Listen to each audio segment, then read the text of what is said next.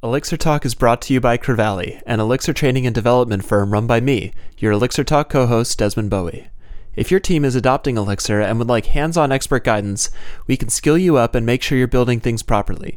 To learn more, visit us at crevali.io or email me at desmond@crevali.io. That's DESMOND at CREVALLE.io. Thanks so much and enjoy the show.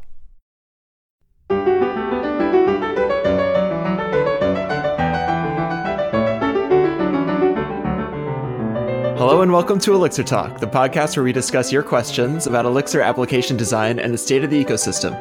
My name is Desmond Bowie, and I'm joined by my co-host, Chris Bell. Hey, Desmond. Hey, Chris. What's happening? Well, I think today is a pretty exciting day. I think so, too. I don't know if you can hear the energy in my voice.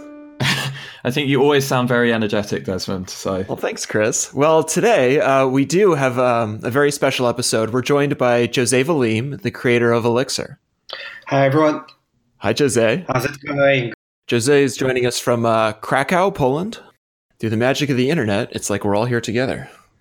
Precisely. We can all see each other, see our smiles. It's a beautiful thing. So we've got Jose on the podcast today, and basically Desmond and I have put together a bunch of questions that we really wanted to kind of ask Jose and kind of dig into some things that are coming up in Elixir, some decisions, talk a bit about the community, and yeah, just kind of ramble a bit about this space. So we're really excited to have you here. Oh, thank you. I'm glad to be here as well. It's always nice to see more and different initiatives coming from the community. So really looking forward to talk with you, get your questions, and talk about things in general. That's going to be really fun. Awesome. So just first of all, Jose, you've never come to MPEX, so we're just going to shame you just for a second. Yeah, but George from Plataforma Tech has been, and he said great things. So it's kind of an extension of me was there representing. It almost counts, but I'll be one day. But yeah. Well, you know that there's going to be an LA conference really soon as well, right? February, right? February 10th. That's right. That's great. Yeah, I think like this first semester is going to be packed with events, Elixir events in the United States. And that's really great. And how is it going with all the organizing? See what I'm doing? I'm turning the questions around. We appreciate that. How is it going? I mean, this is going to be the third Impacts, right? Yeah, that's right. So we've done 2 in New York, and now we're doing this one in LA that Desmond's kind of spearheading. That's right. We have a new team here in Los Angeles. I've got 6 or 7 people. I know who you are. I just haven't counted you in my head right now. And we've been hard at work getting talks together. We have our 2 keynotes, Emma Cunningham, who is a local LA developer. We're happy to have a hometown hero speaking. And Sarah Gray, who's been in the industry for quite a while, came out of New York's ITP school, which some of you know is pretty prestigious. And she's been involved in the Erlang community for a bit. And we're excited to have her as well. So by the time this podcast comes out, our CFP will be closed, but we will be announcing speakers before Christmas, and tickets are on sale. So pick up yours before they're sold out. So, Jose, that means you can squeeze in a CFP proposal just this week, you know? So, yeah. If you have anything to talk about. I'll work on it. Maybe I can finish a little bit earlier today so I can squeeze a little bit more time, and then I'll get it done. And as well as that, we're actually in the middle of planning our May MPEX event as well. So that will be in New York, much like previous years. But we're also trying to extend that. So we do a Friday, a Saturday, and a Sunday thing. So watch this space for a bit more information about that. Oh, wow. And is that going to be talks, or you're planning different kind of activities, or that's kind of a spoiler? I should listen to the next episodes. Well, yeah. Well, I can tell you that we're going to be doing a bit of training on the Friday. The Sunday is a bit up in the air right now, but it's going to be something fun and very New Yorky. So that should keep everyone pretty excited, right? Awesome. I was going to make a joke. It's probably not going to be appropriate, like not relevant to New York scenario. I don't know much about New York, so I'm just going to skip it and save everyone from the embarrassment. Mainly mine. I mean, we can kick this off by just asking you a few questions about. Let's talk about the 1.6 release and some of the great things that are coming out. If you could. Oh yeah, so I actually prepared for this. So my prepare was basically opening the changelog so I can tell what is coming. So I think the main thing really in Elixir 1.6 is going to be the code formatter. There has been already a lot of discussion. It has already been merged. So the idea of the code formatter is that you run a command and it's going to format all of the Elixir files in your code base according to a consistent style. And that consistent style is something that is in the language now. Okay, so that's the definition of the code formatter. I can talk more about it later. I bet that you probably have saved some questions about the code formatter. So let's go just kind of through the list right now. The other one that I'm really excited about, and it's nice because it came from actual production projects. So I think in Elixir 1.3, we added a task called mix xref. And this task gives information about how the different modules in your project, they call each other and they have relationships between them. And we have, so for example, this is useful for you to know, well, I have this module that has a bunch of dependencies, so it's kind of a central thing in my system, and you need to think if that's a good or a bad thing. So for example, if I have a router, it's kind of expected that a router in a Phoenix application is going to have a relationship with a bunch of controllers and views because you need to invoke the routes and things like that, right? But there are some other pieces of your code where I can say, well, this is not good. There's too much dependency in here. I want to break it apart. And it's also useful for those who have been working on the same Elixir project for 1.5 years, 2 years, and the project starts to grow. One of the things that I want to do is like, well, I want to track, for example, compilation time. For some reason, I change a file, and changing this file is making like half or 70% of my project compile, and that compilation may take 15 seconds because it's a big project or something like that. Like, I want to understand why this is happening, and I want to understand what I can do about this. So we added a bunch of tasks that allow you to do that, to get statistics about your project and understand what is going on. So when you need to solve those problems, you have the tools available. And what is really nice about this, it's because, when I started with the language, and probably when you join the community, right, there's that excitement. And then there's always the question of like, well, how Elixir is going to fare, like how it's going to work when we have projects that are 2 years, 4 years long, that have maybe even hundreds of lines of code, right? So that it's a relatively new phenomenon, right? And then, so it's nice that those things are happening, and we are going fairly well. Like the experience that people report, it's still good. Like, things that we expect. We want to have a fast test suite. Doing changes in the project should be maintainable, right? My team should not spend most of their time paying technical debt. Those expectations that we had, they were confirmed, which is a very good thing. But there are issues, right? Like compilation times, right? Compilation time now is an issue, or compiling the project all the time. So with time, we were improving those things, and it's really exciting to be the point where we get now this feedback from people with really large projects, and we improve. I don't know if so. When do you remember which version did we started with Elixir? I think it was 1.1 for me. I don't know about you, Desmond. I think I was around 1.3. Yeah. So, for example, like 1.0, we didn't have like incremental compilation. So every time we changed the file, like we would compile all the files in the project, which worked fine by that point in the community, right? It was very early on. And then, bit by bit, we were improving this particular aspect. And today, like, we do know what we try to recompile as few things as possible, as few files as possible when there is a change. So the tooling around that is always evolving. And this addition to XREF, it's really nice. And I think it gives us a lot of understanding of our project. Sorry. You mentioned that XREF first came in 1.4, and so what's new about it in 1.6? Yeah, it came in 1.3, and what we are adding now, it's more options and more commands. So like with Mix XREF, for example, one of the things that you can do is that you can say, I want to see all the files in my project that is calling a certain module or is calling a certain function. Maybe because, this can be also integrated with editors, but maybe you want to remove that module or you want to do something with that module and you want to understand how that's being used throughout. So that's one of the things that you can do. And now, for example, something that we added just to this particular command is that now it also works in Umbrella Project. So if you have been using Umbrella Projects, this thing was always for the current application you're at, but now we have a flag that you can say, and I also want to see this for all the applications in this project. We added another command, which is a stats command. So for example, previously we could generate a graph.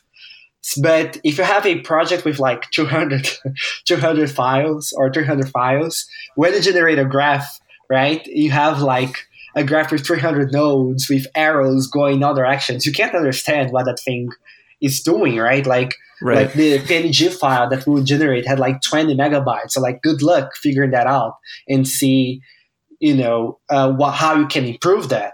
So now we, instead of generating a graph, which you wouldn't be able to use anyway, we can have a statistics thing that tells you, how many nodes there are, what are the files that have the most incoming dependencies, outgoing dependencies, where are the edges.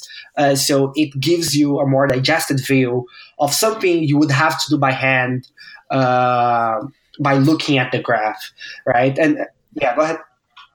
Yeah, I could see that being incredibly useful plugged into a CI system, so you could report potentially on complexities in the code that you don't necessarily see, right? So you could, I don't know if you're familiar with like Code Climate or a tool like that, where you can get a score over time about the complexity of your code.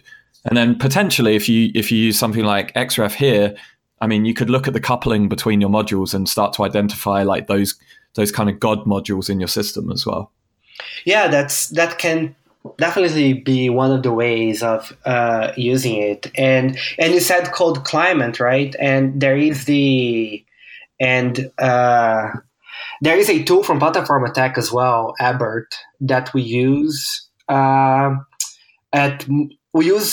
at Acto, Plug, and related Elixir projects. It's kind of like Code Climate, but gives us comments instead of, because if it generates a report, right, like sometimes an existing project, you have like a report with 120 issues, and they're like, oh, and then you do a change and you get 5 new issues, and they're like, well, from 120 to 125, I don't care, right? So have something that gives you direct feedback on the pull request.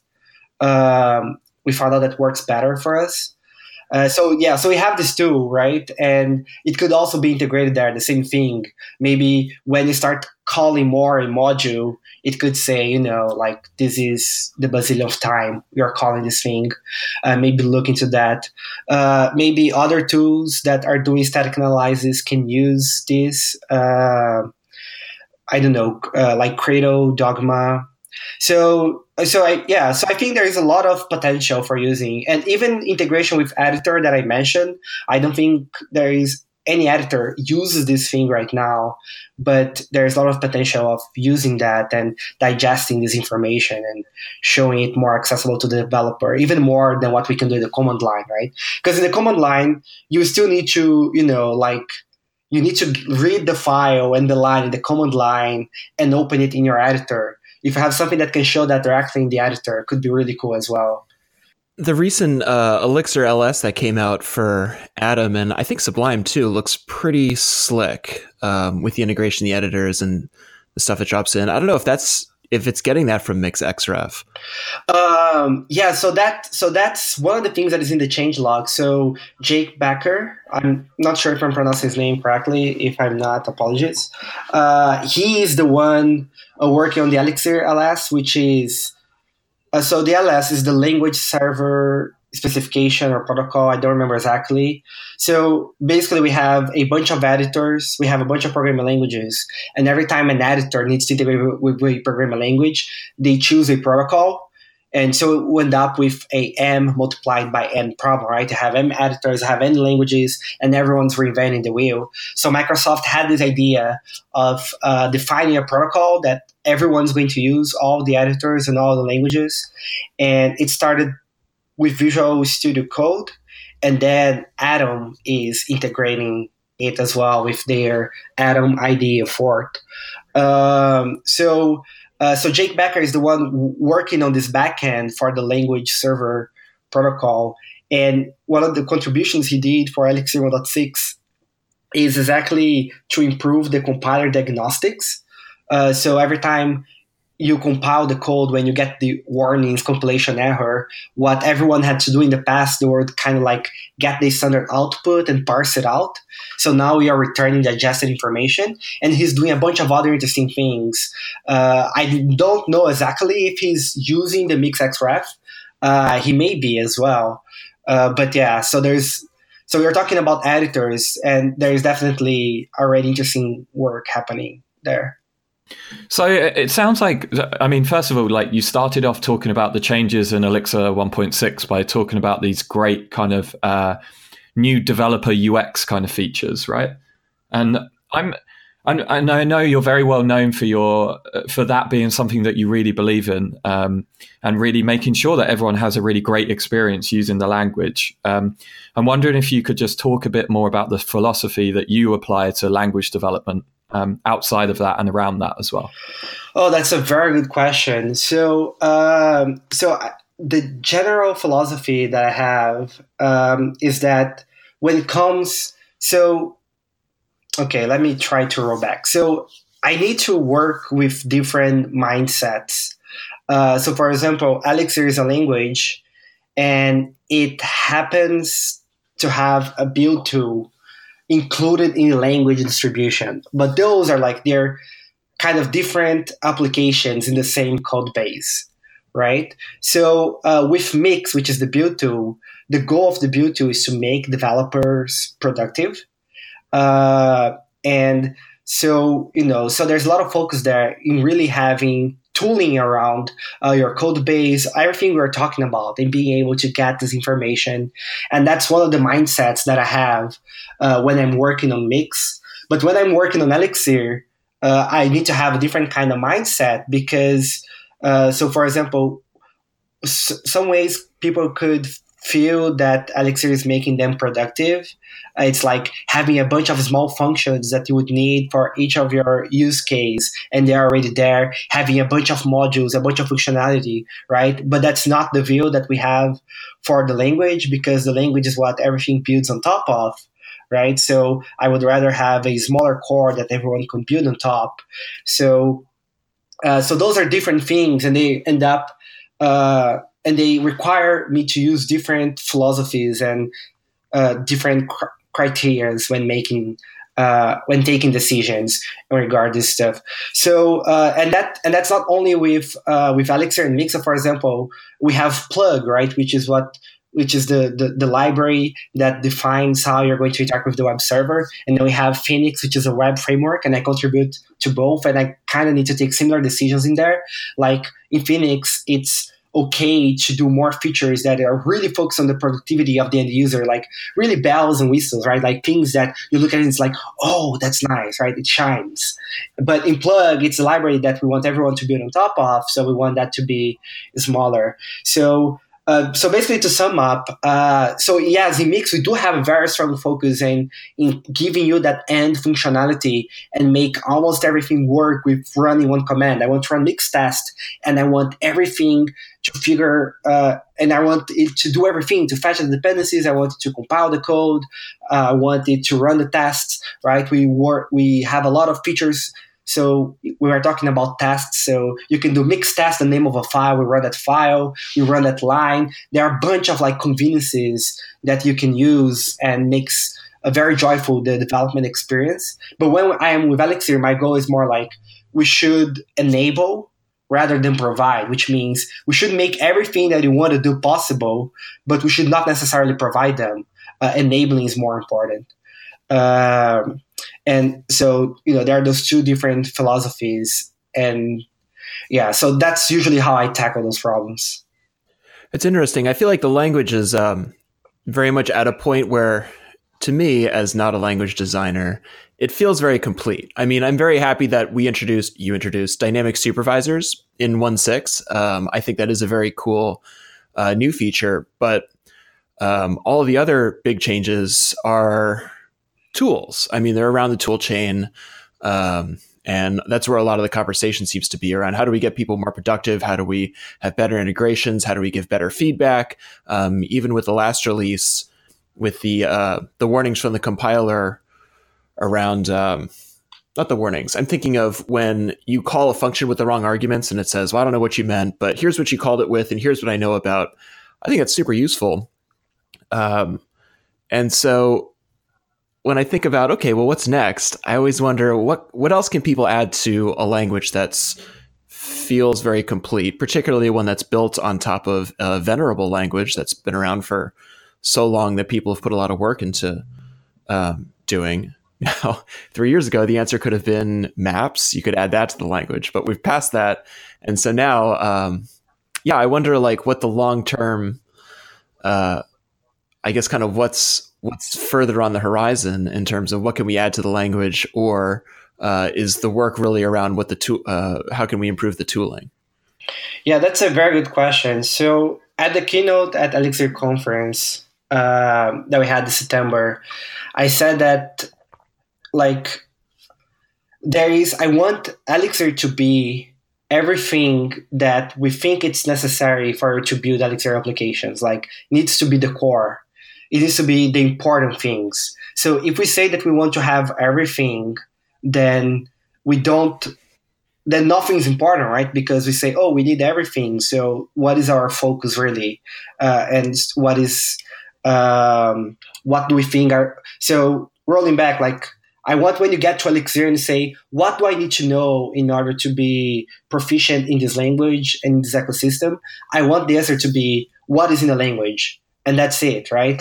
Sure, there are going to be other things that, depending on your context, on your domain, that's going to be important as well. So yeah, if you want to do web, sure, right? You do need a web framework, and then that's a particular domain. If you want to talk to the database, if you want to do embedded, but for the core, I want that to be one thing, which means that at some point we need to stop, right? At some point we stop adding things to the language, because otherwise we don't have focus, or otherwise the language starts to become big enough where you start to have fractions inside the language, right? They're people, especially if you start having very conflicting idioms that they are opposed to each other.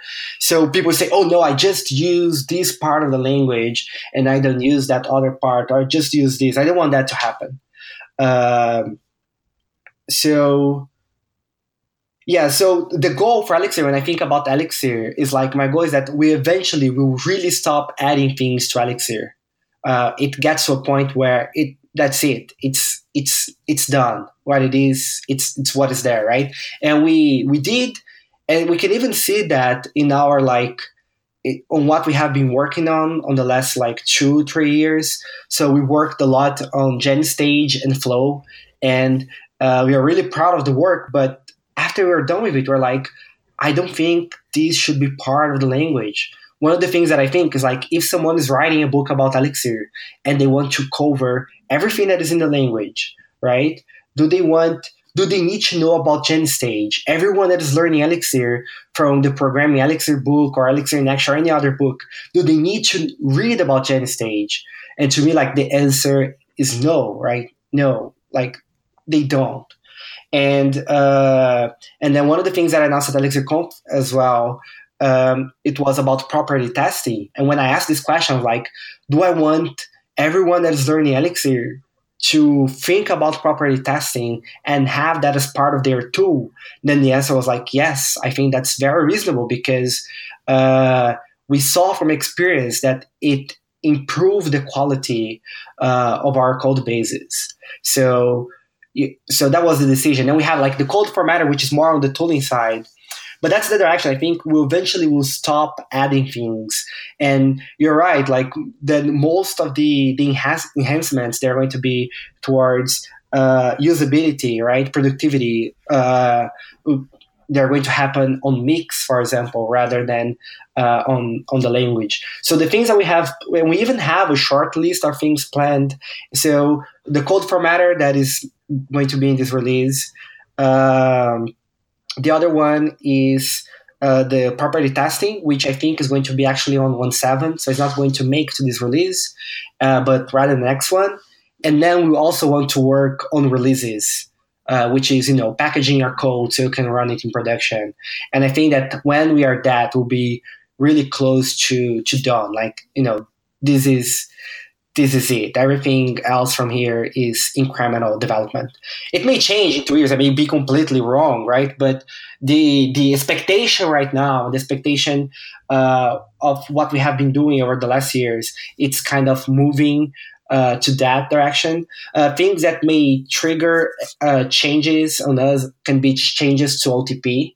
So let's say, for example, that they add a new important concept, right? We may want to integrate that as part of Elixir, and that may cause changes on our side, or they have been talking about breaking OTP apart for a long period of time, right? So imagine that there is a new Erlang OTP that doesn't include something like an HTTP client.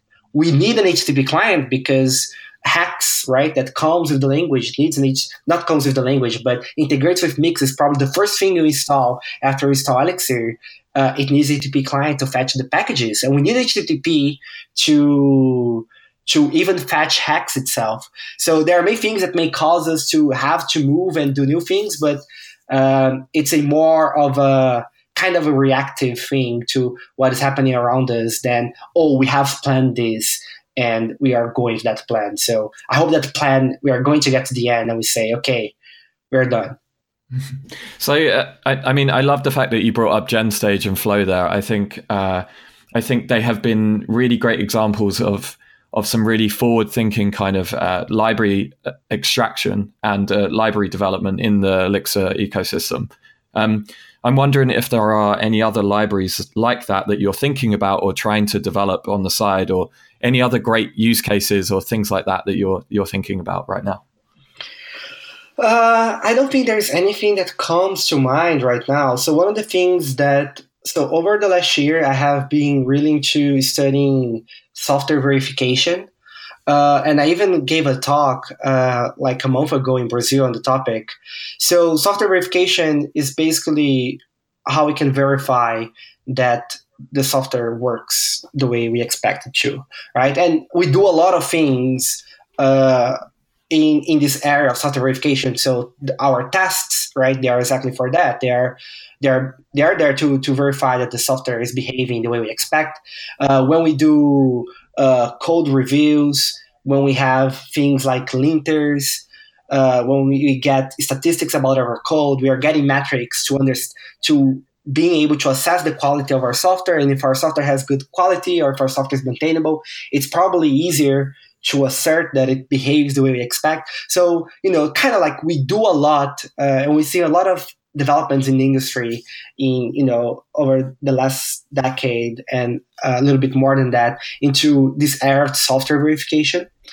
And so I've been studying that a lot. And there is one area which is the formal methods or formal verification, which is when you prove that that code behaves the way you expect. It's like mathematically proved, right? You have that guarantee, and that's the discipline where we study things like type systems, which in its own, it's already another huge discipline.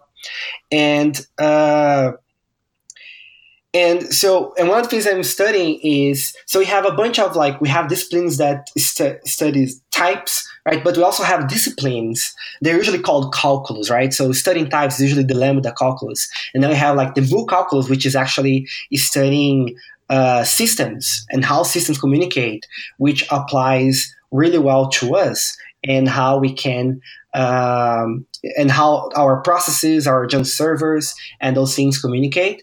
So eventually, when I have a little bit more of free time, I want to study how we can write processes or communication between processes that is proven correct at definition time. So imagine that you implement something and you run a tool, or the way you define the thing, we can say, well, there's going to be a deadlock here, there's going to be a race condition here, there's going to be an inconsistent state here. And, and there are like people that are doing that for other languages and other technologies. We even have tools that do that for Erlang, and by consequence, Elixir as well. So it's an area I'm interested on.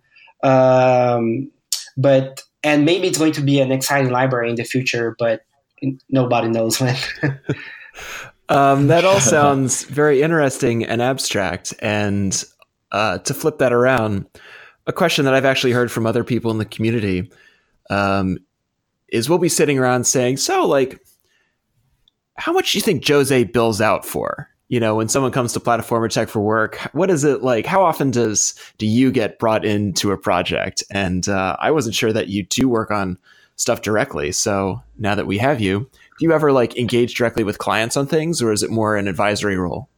So at Platform, we have Elixir projects running at Plataforma Tech, and that I have a very advisory role where it's like someone comes with a problem, I try to understand the context and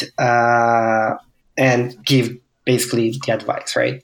But I do work as a consultant quite a lot. So I do get to travel to companies and talk to their teams and see what they are doing. And that's really nice because I'm always using that to feedback into, to see what the pains are and where people are struggling and what could be improved. So we have been on the cycle, I think, for like 2 years, and it has been a really productive cycle because I have this feedback coming in it and I can continue improving it. And we're now having a little bit of a shift at the end, right? Because you can see that, so for example, the code formatter was not, we are having it in Elixir, but it was not my initiative because so this is something that you get, right, when you're starting to work with a lot of people, right, on big Elixir projects. And the projects that I work with a lot of people, they are open source projects. So those needs, I started to feel a little bit in Elixir because, today we are 5 in the Elixir team. And then people would come and say, why did you format it this way? And then I would say, I actually have no idea, right? It's just what I thought at the time. And I would be very inconsistent at times. And I could not explain why. And then with time, it became really clear that we need a formatter. But the Andrea and Alexei that were the ones really pushing the formatter, they already had this need from the projects they are running on. Right. So even though I don't have that full like working with a team of 5 people every day on a project experience, now we have a diverse team that can bring that experience as well. And that's really good, right? Because we are complementing each other. Mm-hmm. So on a kind of related topic there, so obviously the community is a big part of open source development. What more would you want to see from the community right now? Where do you think the community is kind of lacking, or maybe other libraries that you'd want to see the community start to develop and standardize? Yeah, that's a really hard question, right? Because if you asked that to me like 3 years ago or 4 years ago, I don't remember when Nerves came by, I would never have said that, someone really should be doing Elixir for embedded because I don't understand anything about it. And it just turned out to be a really good idea, right? So, I don't try to risk it. So I think like, it's a very welcoming community. We should continue supporting each other. And if you're interested in taking Elixir to new domains, you should, and you have new ideas, you should try it out. Try to get people that are interested in that similar idea and get something going. And then, we'll see what other things that we can do with this language, right? So one of the things that we try to do was with GenStage and Flow. So GenStage, it's really useful on its own, right? Because it's about getting data from external systems and doing that with back pressure, or pushing data with back pressure. That's great on its own. And then with Flow, we were trying to push a little bit more in the direction of data processing, not like big data processing, but data processing. But and there are people using Flow with that sense, but it has basically been me carrying this flag, right? And, if I have to carry a flag, I want to carry the Elixir flag and not of one particular library. So, if I try to push in one direction, or if I try to kind of like do a little bit thing on my own with the Elixir team help, it may not help organically, and that's not necessarily good. Sometimes it works, right? Sometimes it's great. But, sometimes you do really need someone that is really interested in that and to push it forward. So I remember people talking about IoT, and they were asking, well, what Elixir can do about IoT? And you can see some blog posts that are really excited about Elixir and IoT. And then I'm going to talk to people, and nobody really knows what IoT means. And nobody really knows what is going to be a streamlined experience, for example. So I'm just like, well, hopefully someday someone will figure out. And if they happen to be using Elixir for that, that's going to be really exciting, because it seems like everyone says like we have, I don't know if this is a valid expression in English, like we have the knife and the cheese. So in Portuguese, it means that you have everything you need, right? Because we have Nerves and we have Phoenix. We have the front end and we have the back end, in a way of saying, right? So, but,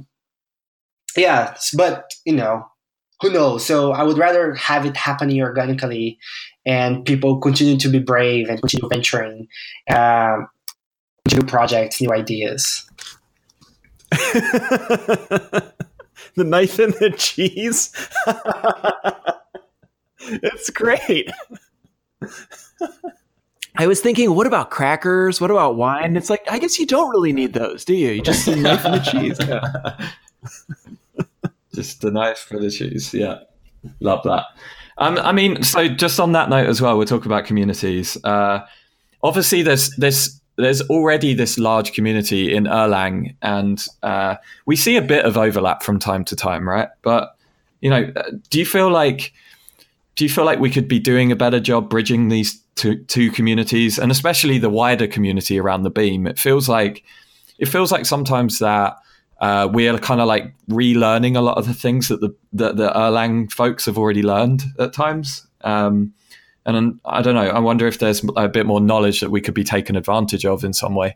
Yeah, that's a very good question. I think that, so one of the things that we need to be careful with are the rite of passages, because, so there is a bunch of this knowledge in Erlang, and how can we, and everybody kind of have to learn it in their own. We have a bunch of books, we have a bunch of material, but there's always the things that, that they're not written, or they are written, but in order for you to mix the experience with the understanding, then it becomes the rite of passage. You can read about it many times, or you can do something about it, and then just later on, and then after you go through this process, you come out a little bit more enlightened, if we can say, and that's necessary to happen. But we also need to be careful of how much value we put in it. If we say that everyone needs to go through the same rite of passages as me, that's not a good thing. And so I think there's definitely a lot of collective learning and sharing we could do there. There are conflicting factors, like, for example, in Elixir 1.5, we introduced the new child specifications, which is meant to simplify how things run on the supervision tree, which is now something specific in Elixir, and is not going to make much sense if someone is going to go to Erlang. So sometimes end up going a little bit apart as well. But I think one of the areas that we can probably do a lot more sharing, for example, which is the common one, which is the being, right? And the properties and the runtime understanding that you have when you're running it in production. That's a common place. And I still recommend a lot, for example, the Erlang in Anger book. Yeah. Exactly because of that runtime knowledge that it has. So I definitely think we need to do more. I think there are challenges when we decide to go a little bit apart because we think that's going to be a better experience. There are things that have grown apart, I kind of unnecessarily. So, for example, today we have different languages running on the Beam, and we cannot access the documentation between them. It's something I'm trying to solve right now. For example, the LFE language ended up with a documentation system that is very similar to Elixir, but for some reason they don't interoperate. And I think it would be nice if those things, they could all interoperate. Other things that we are trying to do as well. And in the last Erlang releases, we kind of could see that. So working and doing improvements directly upstream, so everyone can benefit from those improvements, and everyone is sharing those solutions. So I think there is a lot of knowledge to be shared. Some of it, I think, it can be shared, and even if it could be shared, we may want to not share it in the sense that, because if we're trying to imagine that we're trying to explain how supervisors work across all languages, you kind of lose the focus. So you're not teaching any of the languages well. It may work depending on for some people or depending on who is explaining it, but having something that is specific to Elixir may work better, right? But I think in general, it's something that we should continue paying very close attention to and see where we can improve, where are the faults. It's always worth questioning and studying those things. Desmond, do you have any more questions? A couple more questions. I feel like we've been really drawing it out of Jose for a while. I know. And by the way, I don't think I've ever nodded so much. I'm just like, yes, everything you're saying. Yes, this is great. So I probably look like a crazy person on the Google Hangout, but you look like those dogs that you put in the back of your car, and then they go for the bump, and then they're shaking their head. No, I'm kidding. I might change my Twitter bio to say that Jose Villim said that I look like a bobbin head guy. So yeah, thanks for that. That's something to write home about. Yeah. I have, I guess, two questions, two kind of follow-on questions to things that we've been dancing around.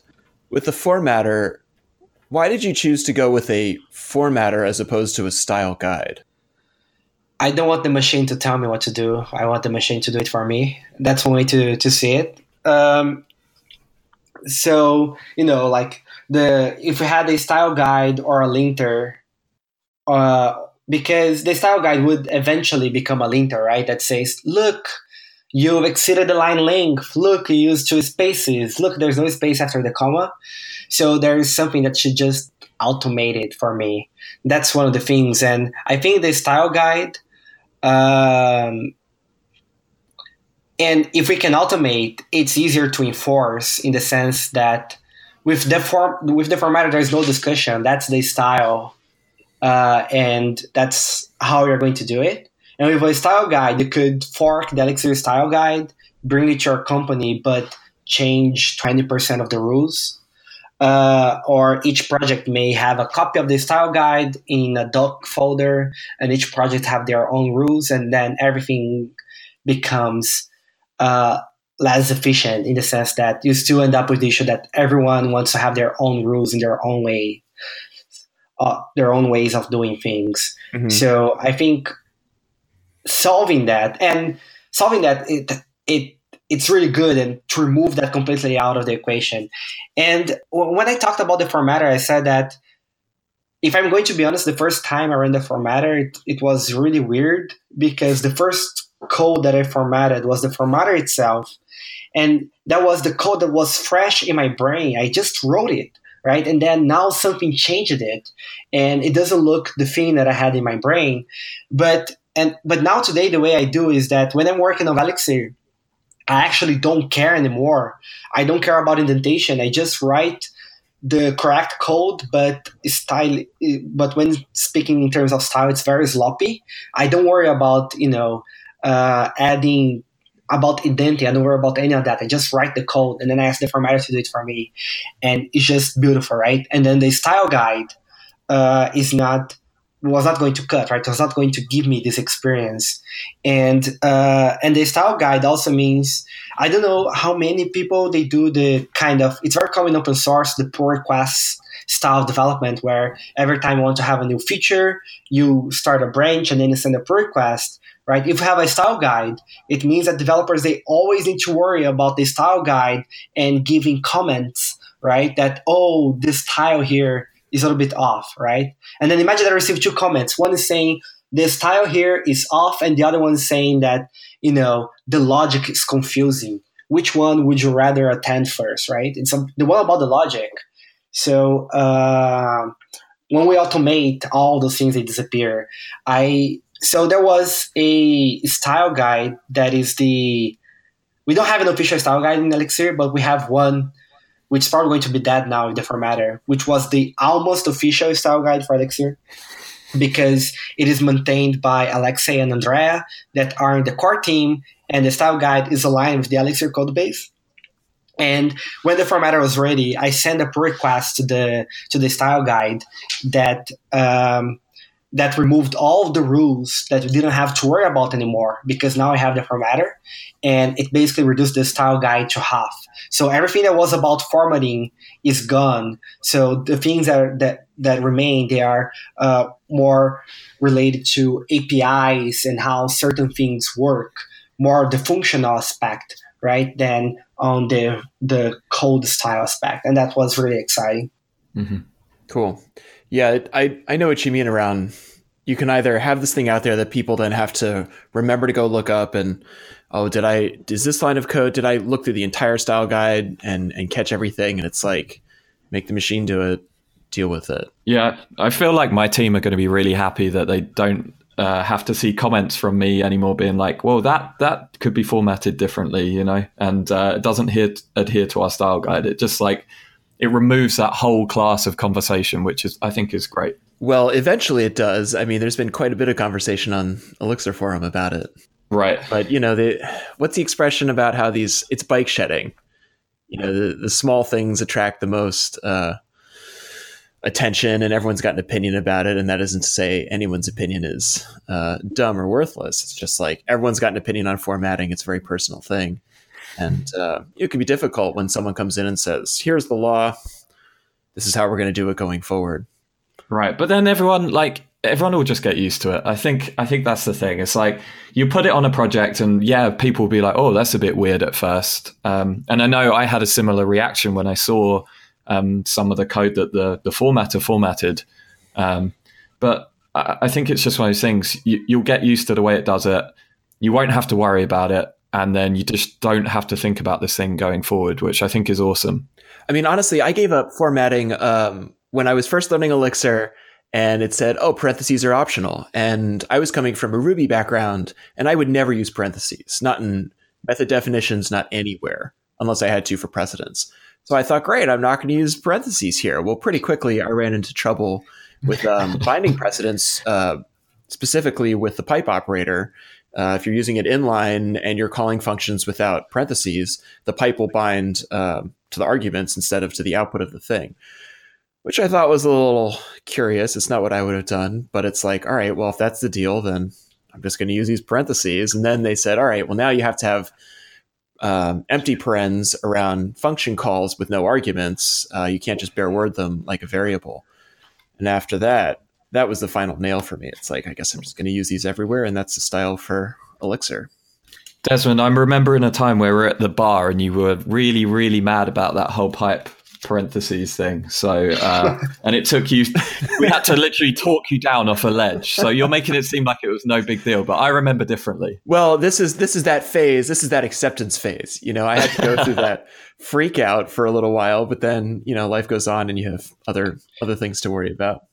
Yeah, and it's funny because I have not gone through the same phases, but I have gone through phases as well, right? So the warning for function calls without parentheses, it was actually, I was originally completely fine with it, and then with time, getting the feedback, getting the cases, the scenarios that people were running into, right?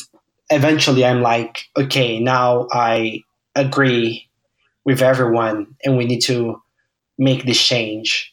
And I think those are changes that they come especially from the context of adoption and having larger teams. Sometimes there are changes that are reducing the ambiguity, right? So when you look at it, you know exactly what it means, because if you don't have the parentheses there, what usually happens is that it is unclear where those things they are going to bind, and then you have to guess, right? Uh, and we could end up using different idioms and having those things that kind of force more towards a certain idiom. And now, especially with the formatter. And with the formatter, it's really funny because, yes, we get there's a lot of the discussion in the formatter. And sometimes we get like people complaining about the two completely different opposing aspects, right? Like, some people is like, oh, I don't think the formatter should be more rigid than it is. And then people are like, oh, the format is too rigid. I would like it to be more flexible. And with the formatter was the first time where we actually had a big discussion in the Elixir team. It was not like nobody brought knives. But, it was like we had a huge discussion where it was the first time where we had to stop. When you're having a discussion and then instead of talking about the thing that we're supposed to be talking about, we had to stop and we need to talk about the discussion because the discussion was not going well. You see what I mean? We need to have the meta discussion about the discussion. So we're talking about the formatter, how we're going to format some things and how we're going to choose certain things, and kind of have everybody's opinion in that. And at some point, the way we were deciding things, it was not going really well. So we had to do a meta discussion on how we're going to decide things forward. So everyone was on the same page. And then, we could go back to deciding things. I think it was the first time it happened, like between us. Sometimes, we talk about how we can interact with the community and make that more productive for everybody. But this was the first time that was really about between us, how we are going to solve those particular issues, which was interesting. Yeah, that's really, it's really great to hear, just to have that kind of window into how these decisions are made. At the top. And I'm curious what your takeaways from being involved in the Rails community for a while were, like how this feels different, things you learned from that, and then generally what it's like to be at the top of this community, to be sort of at the center of all this activity. Oh, that's a very good question. I haven't actually put much thought about it. I think in terms of managing the community, we got a lot of the being welcome and being receptive. We got a lot of it from Ruby. We got it from Matt. But I think in terms of community, the biggest lessons that I learned in particular from Rails was like how to manage the project in itself, right? Rails, I think, is probably still bigger than Elixir, the language in itself still. It definitely is in terms of project and in terms of activity that is happening on GitHub. Having that previous experience prepared me a lot, on how I want to have this project working from the community, how the community is going to interact with it, how they're going to contribute, how accessible we are going to make it, and how organized we're going to have. So we don't need to.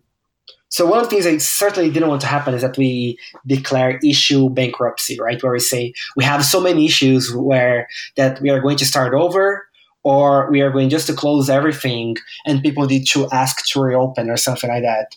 That was one of the things that I got from it, so I want to be prepared if the project eventually became that big. That was important. But the other thing, it's also, I'm going to say a word. I know that developers, they don't like this word, like from time to time, but it's marketing, right? The importance of getting out and talking about your project and how you envision people to use it, how you think that's going to help other people. And to me, it's really clear, right? Like if I did not go out there and thought about going to conferences, speaking about Elixir and getting the message, the word out there, right? We most likely wouldn't be where we are today. Maybe it would have picked up regardless, right? Because someone would do that job, but we would definitely have delayed it. So, this aspect of the communication in particular, in getting to other people that never heard about you and make them hear about what you're doing, get excited about it. It was also another important lesson that I got from coming from Rails and the way things render. So I guess in the interest of time, we can ask you one last question, and then we won't keep you any longer because honestly, we could probably talk to you for the whole day, but I'm sure you have other things to do. And it's fine. We can keep going, and then and then when we all pass out, then we'll stop. So, I mean, on this podcast, we are Star Trek fans. So we were wondering, are you a Star Trek fan? And do you have a favorite episode? You knew this was coming. No, I didn't know it was coming. I didn't know it was coming, but I think one. But you haven't been listening to the podcast. Yeah, that's. I've heard pieces of it. I haven't. Yeah, I haven't heard it all. I listen to music, and I'm all the time with music, and that really, that kind of get that takes all my earphone budget, pretty much. So we had a panel at one of the Elixir conferences, and one of the questions was, is Star Trek or Star Wars?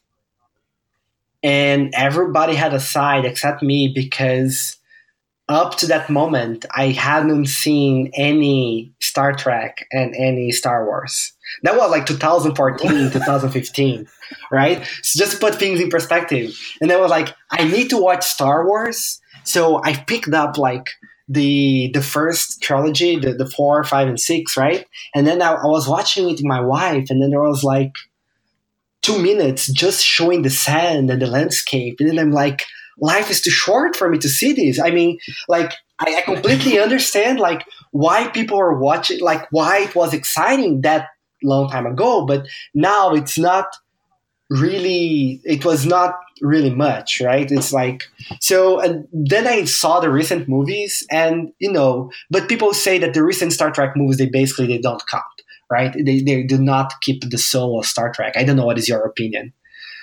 You're saying that the Star Wars movies, the recent Star Wars movies? The recent Star Trek movies. The one. Oh, okay. Yeah, with recent people. Yeah. Right. So they say it doesn't count. So I'm like, well, I thought them fine. So, So if I'm going to go, I'm just going to say I'm going to go with Star Wars. But there is basically no base that just because I like The Force Awakens, but that's it. So you are definitely asking the wrong person. It's like, well, I'm glad we found a topic that you're just, you're kind of indifferent about as well. It's good.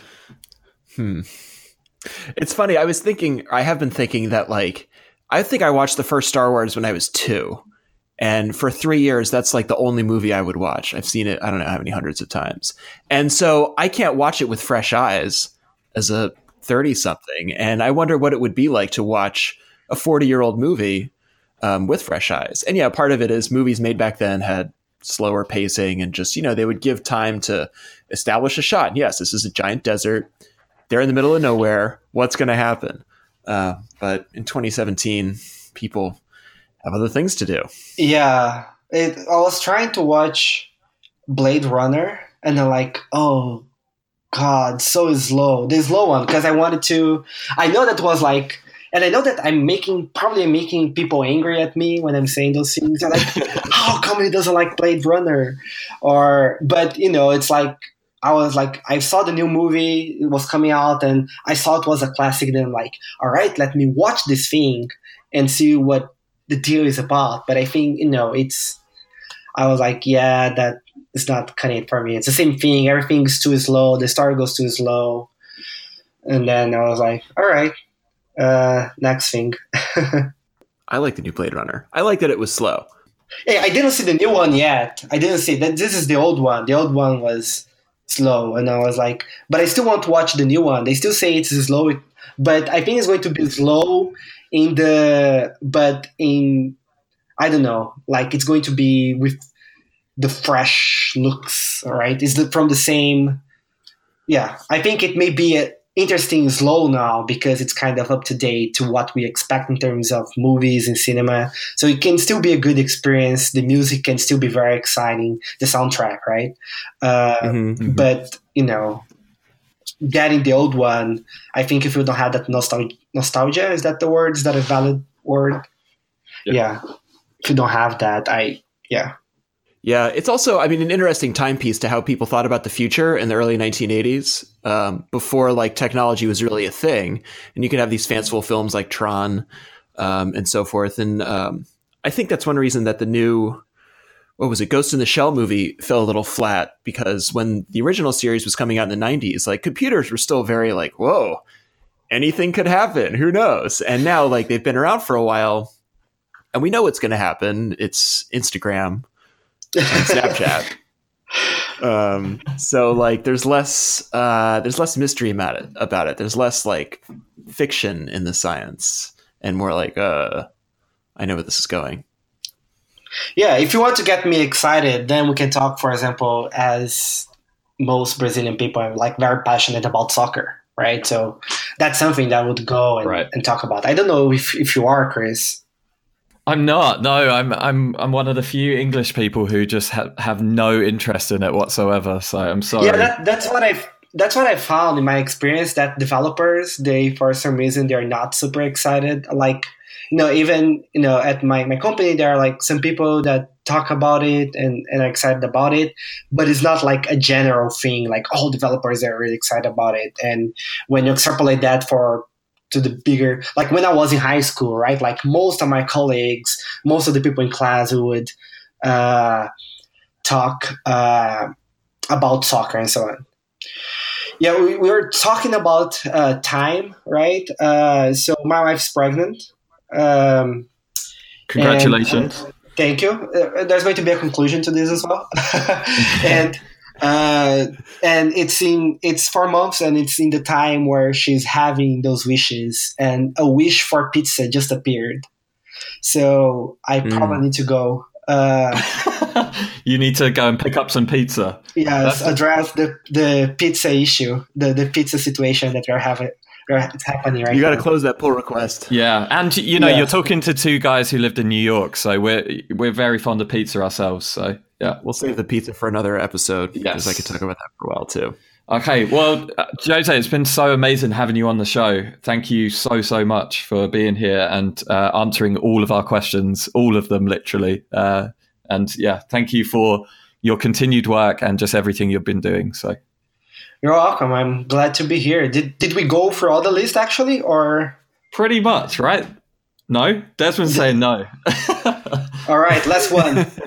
We can do a challenge of because I talk a lot. We should do a challenge of like I have 3 minutes to answer every question, and then I think would be much more productive. All right. Here's this is I promise this is the last one. We'll time this to Chris. Do you want to set a timer for like 75 seconds? I'm doing it. 75 seconds, all right? How many? 75? It's a minute, 15 seconds. Okay, all right. I'm ready, yes. Okay. What advice are people giving as dogma that makes you mad because it's completely wrong?